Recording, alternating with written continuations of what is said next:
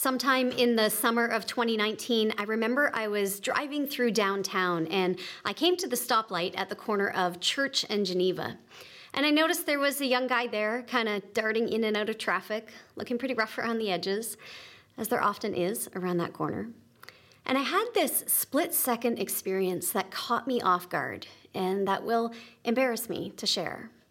But I instinctually started to look away from him. And then had an immediate thought of, oh, wait, now he's probably one of our guys because we're at Southridge now. And it caught me off guard, both to notice that something in my mindset was obviously changing. We're part of Southridge now, and so that means we're going to care differently about some things. But what was far more disturbing was the question beneath. Why was a change needed? What in the world had ever made me think that he wasn't ours? That he wasn't a part of my world or our family, whether I was a part of Southridge or not.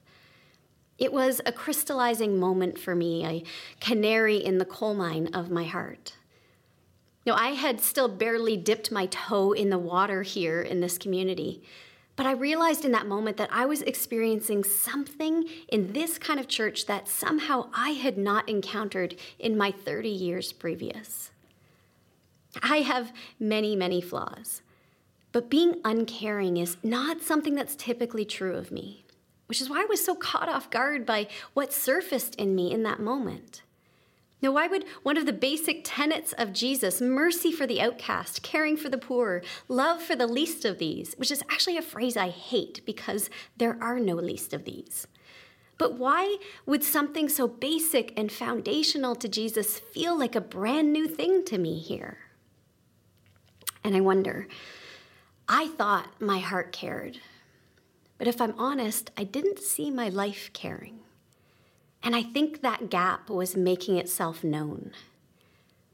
When faced with the big problems in the world, poverty, addiction, injustice, war, I think I've typically felt four things. Heartbroken. That there is so much pain in the world. The weights that some people are carrying are so unfair. Guilty. That I have what they need. The feeling that somehow I won the lottery and somebody else didn't. I've felt fearful, both irrationally and sometimes with decent cause, in some difficult environments that are outside of my typical daily privileged experience, even things that trigger my own trauma experiences. Ultimately, I have felt frozen. Now, being well aware that I cannot fix the size of these problems, I've mostly just stood there frozen, staring at them, or more accurately, not staring at them.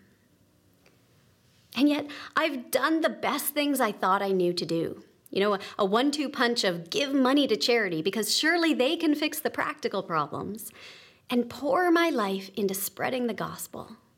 Now, because surely Jesus is the answer. We might not be able to give everyone food to eat, but we can give everyone Jesus. And once people have Jesus, then everything will be okay, right?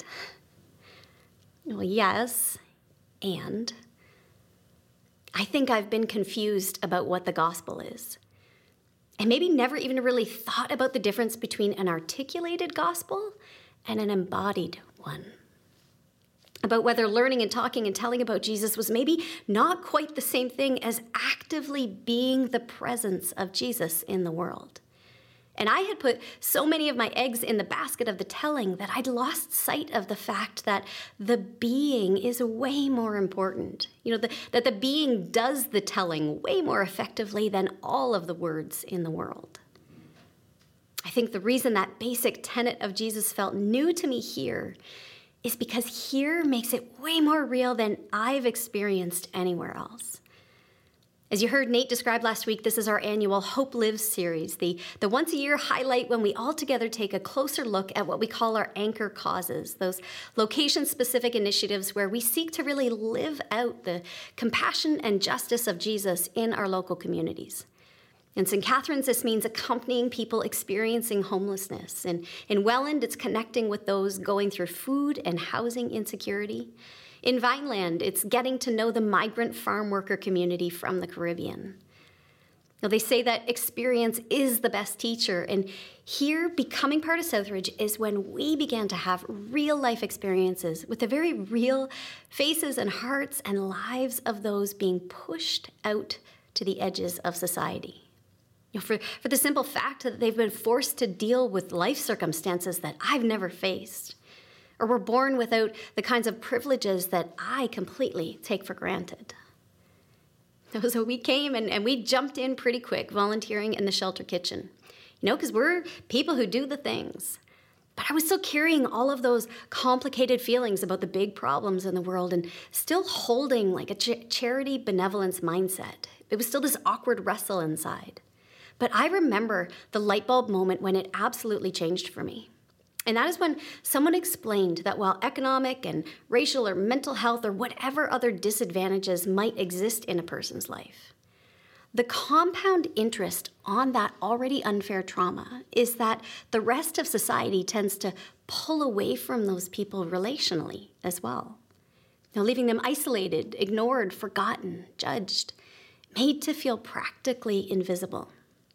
When I realized that I was not just helpless to fix the problem, but I was the problem, that I was actively participating in marginalizing people because I was unintentionally but pretty clearly distancing, holding myself off relationally from all kinds of people, letting people be invisible right in front of me. Perhaps the worst poverty isn't a lack of funds, it's a lack of friends. And when I suddenly saw that lens, everything changed. That frozen thing shook right off. Because love, I have. Relationship, I can give. And not giving out of compassion, but instead just being compassion. Being present, being gentle, being joyful, being curious, being attentive.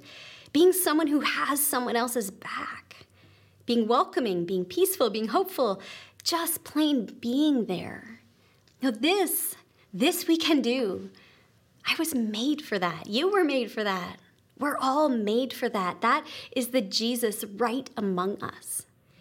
Relational marginalization we can eliminate right now. All we have to do is open up our own arms to each other. So then my heart started to move all on its own as I began to enter into that experience, entering into genuine friendship with those very different from me. And then life transformation actually started to take place on the inside instead of it being like a charity coat I was trying to put on from the outside. Now it is becoming real. And we actually see the same thing in the scriptures with Jesus' own disciples. The difference that hands-on, close-up experience makes in the actual transformation of a life, in growing the kind of faith that comes out of your head and travels down deep into your bones. There are a couple of stories in Luke that illustrate that journey well. One day, Jesus said to his disciples, "Let us go over to the other side of the lake." So they got into a boat and set out. As they sailed, he fell asleep. A squall came down on the lake so that the boat was being swamped, and they were in great danger. The disciples went and woke him, saying, "Master, Master, we're going to drown." He got up and rebuked the wind and the raging waters, and the storm subsided, and all was calm. "Where's your faith?" he asked the disciples. In fear and amazement, they asked one another, "Who is this?" He commands even the winds and the water, and they obey him. These guys had spent 3 years at this point being close with Jesus, listening to his teaching, watching him perform miracle after miracle. And still they said, "Who is this guy? I don't know what's happening here." Now skip ahead to chapter 9, verse 18. Once when Jesus was praying in private and his disciples were with him, he asked them, "Who do the crowds say I am?" They replied, "Some say John the Baptist, others say Elijah, and still others that one of the prophets of long ago has come back to life." "But what about you?" he asked. "Who do you say I am?" Peter answered, "God's Messiah." Totally different response. So what happened in between these two encounters? How does Peter go from terrified awe and baffled about who this guy is to saying, I know exactly who you are. You are the Messiah of God. Something changed. Peter was seeing with new eyes. Some switch had flipped inside, and he was transformed from the inside out in his very being.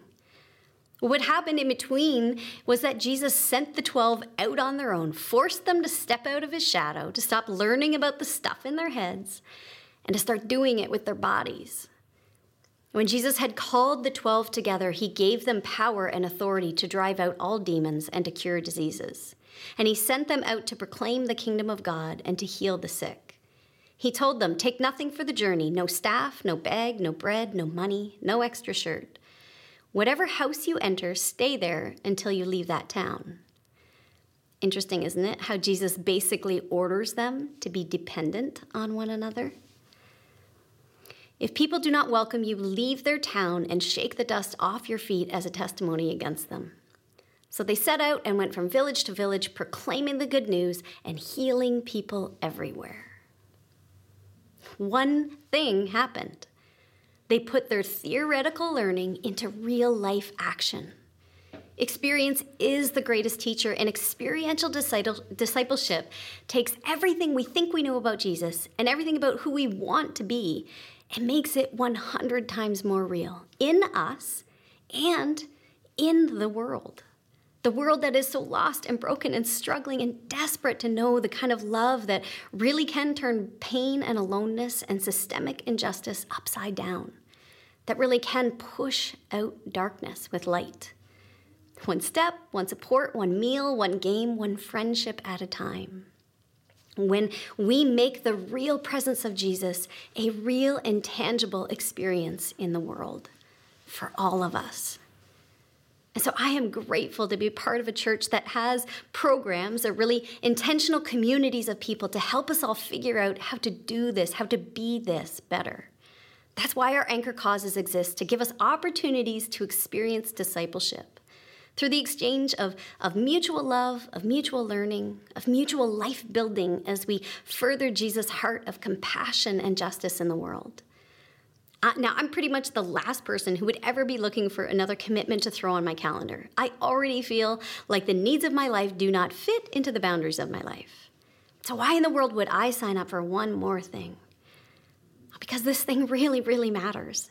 And without the signing up, the change doesn't happen organically enough. It just doesn't.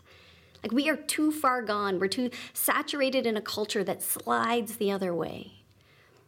And the way I see it, for me at least, throwing my all into formal programs offers a few benefits that I don't quite seem to be able to affect on my own yet. Intentionality. I hate the faked, forced feel of a program, sure. And I recognize that we need the intentionality of a program. When we're trying to form new muscles, when we're out of our depth, a bit of structure and a guide to follow helps. Making a commitment to something formal helps bring me into alignment with who I want to be, but who I know I most likely won't get around to becoming if I'm just left to my own devices. Because essentially, these programs are actually just the commitment to keep coming back to spaces that will help foster relationships with friends that I don't generally bump into otherwise. Yes, these enact the justice that Jesus calls us to, feeding and clothing and visiting. Yes, these can break cycles of poverty for others. But it's also about who God is calling me to become, through people who may seem so unlike me, but who reveal the face of Jesus to me. That monthly or weekly commitment on the shelter kitchen schedule pulls me back into alignment again and again with who I want to be, into the environment that is forming the heart of Jesus inside of my own chest again and again.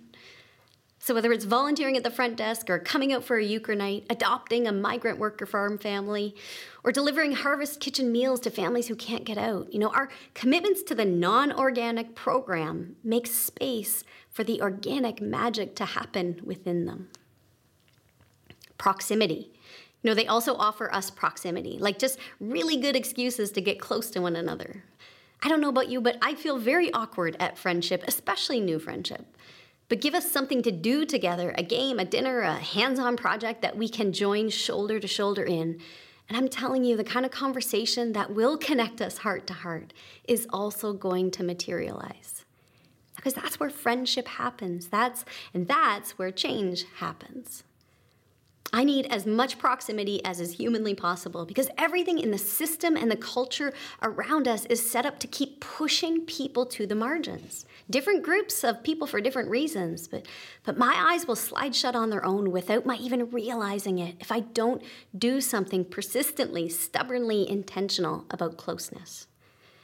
And I can't know you from a distance. I can only know you up close. I can't love you from a distance. Love only happens up close. When it's hard and when it's messy and when it's inconvenient, it's beautiful, but it only happens up close. And that leads to the third one, which is that the formalized anchor cause programs give us the benefit of togetherness. They give us the benefit of each other on the journey, and we need that so much. Not only is it just way more fun to do together in the good moments, like if you haven't seen Becky Lockyer put Jeff in his place during a shelter kitchen shift, you have not tasted real joy. But it's also way easier in the hard moments. Like when you see things together that shake you to the core. You see them together.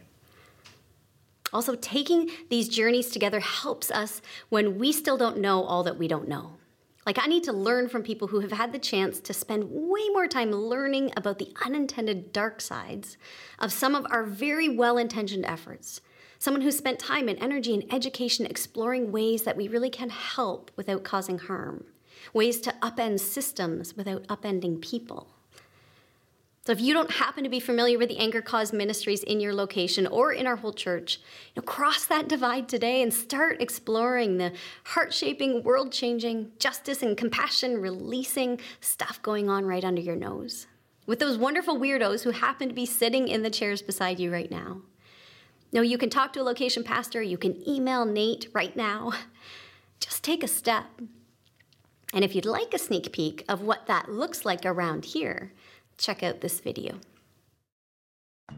Our shelter retreat is like the standard youth group retreat that you maybe experienced growing up, but for adults. Oh, it was amazing. It was community at its best. Just mind-blowing how everybody was so positive. We got to play games, and we had cabins, and we had bandanas, just like Survivor, which was so exciting.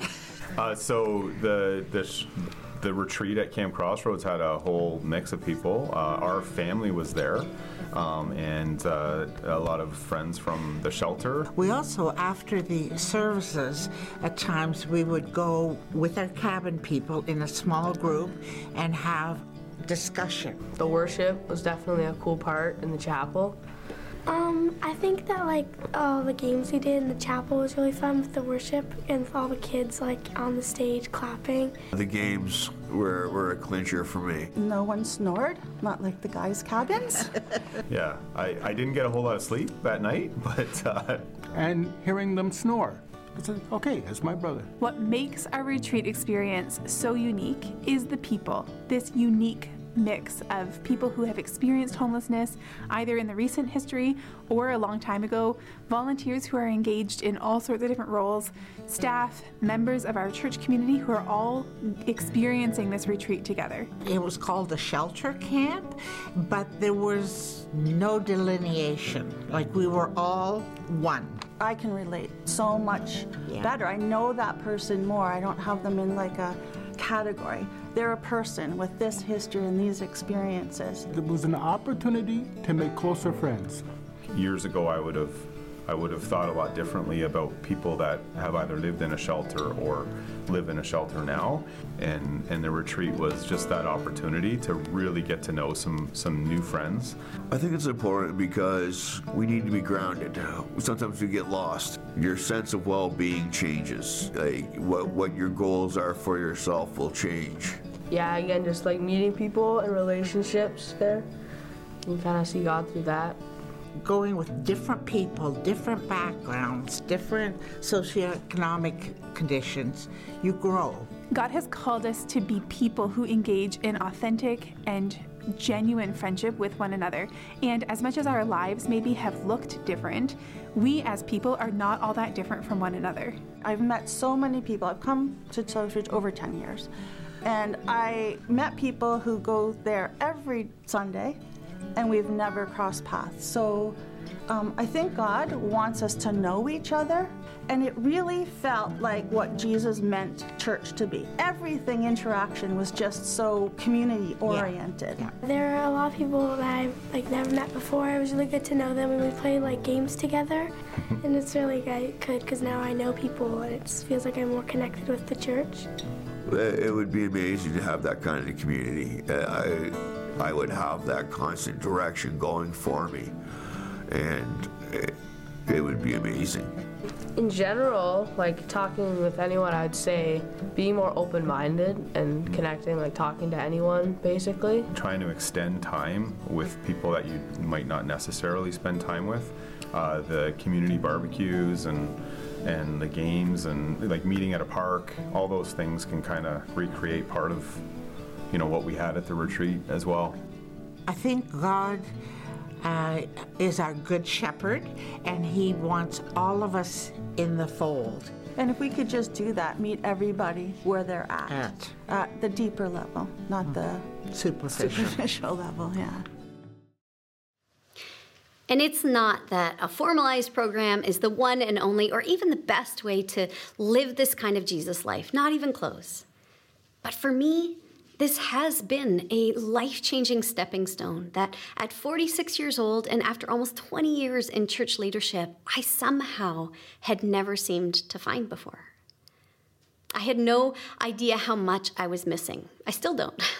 But at least I'm starting to see how much I don't see. And it really is about changing how we see, because how we truly see will inevitably guide how we live. What we do with these lives and hearts and moments and holy divine breaths that we have been given. The more time I spend in these environments, the more it is changing how and what and who I see. And ultimately, I get to see more of Jesus. I still feel new to Southridge. And I love the people that I meet here, but I will confess that Peter Garassi is one of my favorites. Peter's been a part of Southridge much longer than I have. At one point, he was a resident in the shelter, and though he lives on his own now, he's become part of the connected community. He's a tall, lanky guy, apparently in his 60s. You may know him by his thick Italian New Yorker accent, which is also my favorite. But I didn't actually meet Peter through the shelter or any of the support programs that he's a part of. I met him because I was a stranger in a new church, without many friends yet. And he was sitting nearby me one morning, so I turned around and said hi. And in the past 3 years, I have come to cherish Peter. He is refreshingly unfiltered, totally honest. He has fierce love for his parents, both of whom are now gone. He's always asking about my kids, keeping up on the details. He offers to threaten the boys that come round for my daughter. He cares deeply about loyalty and respect. And if you cross those lines, he will let you know. It's hard for him to let anyone get too close. And I understand that one well. He loves to tease. On a good day, he's like a one-man comedy routine.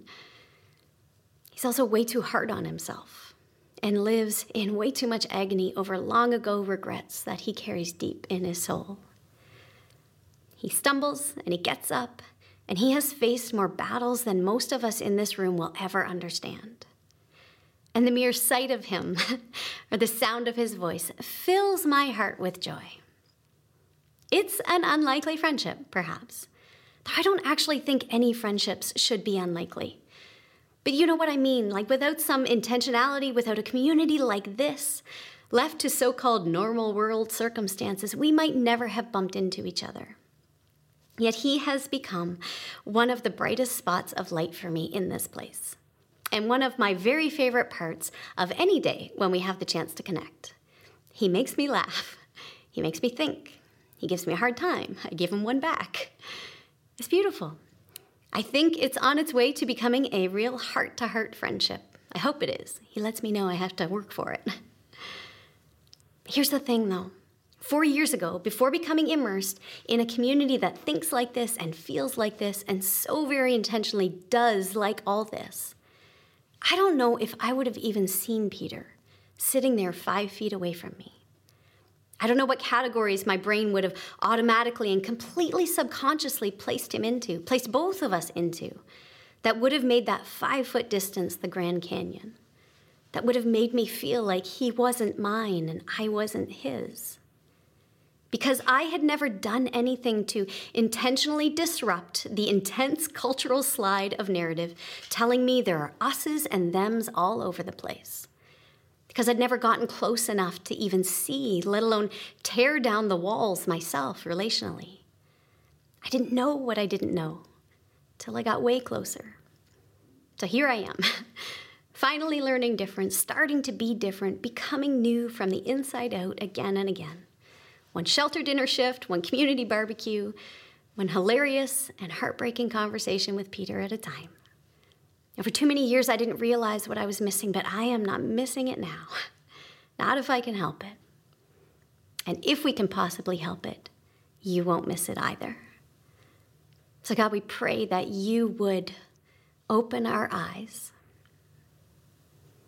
that you would open our hearts, that you would open our arms to one another, to you, and to one another, over and over and over again. Jesus, would you become ever more real in our midst? We love you, Lord. Amen.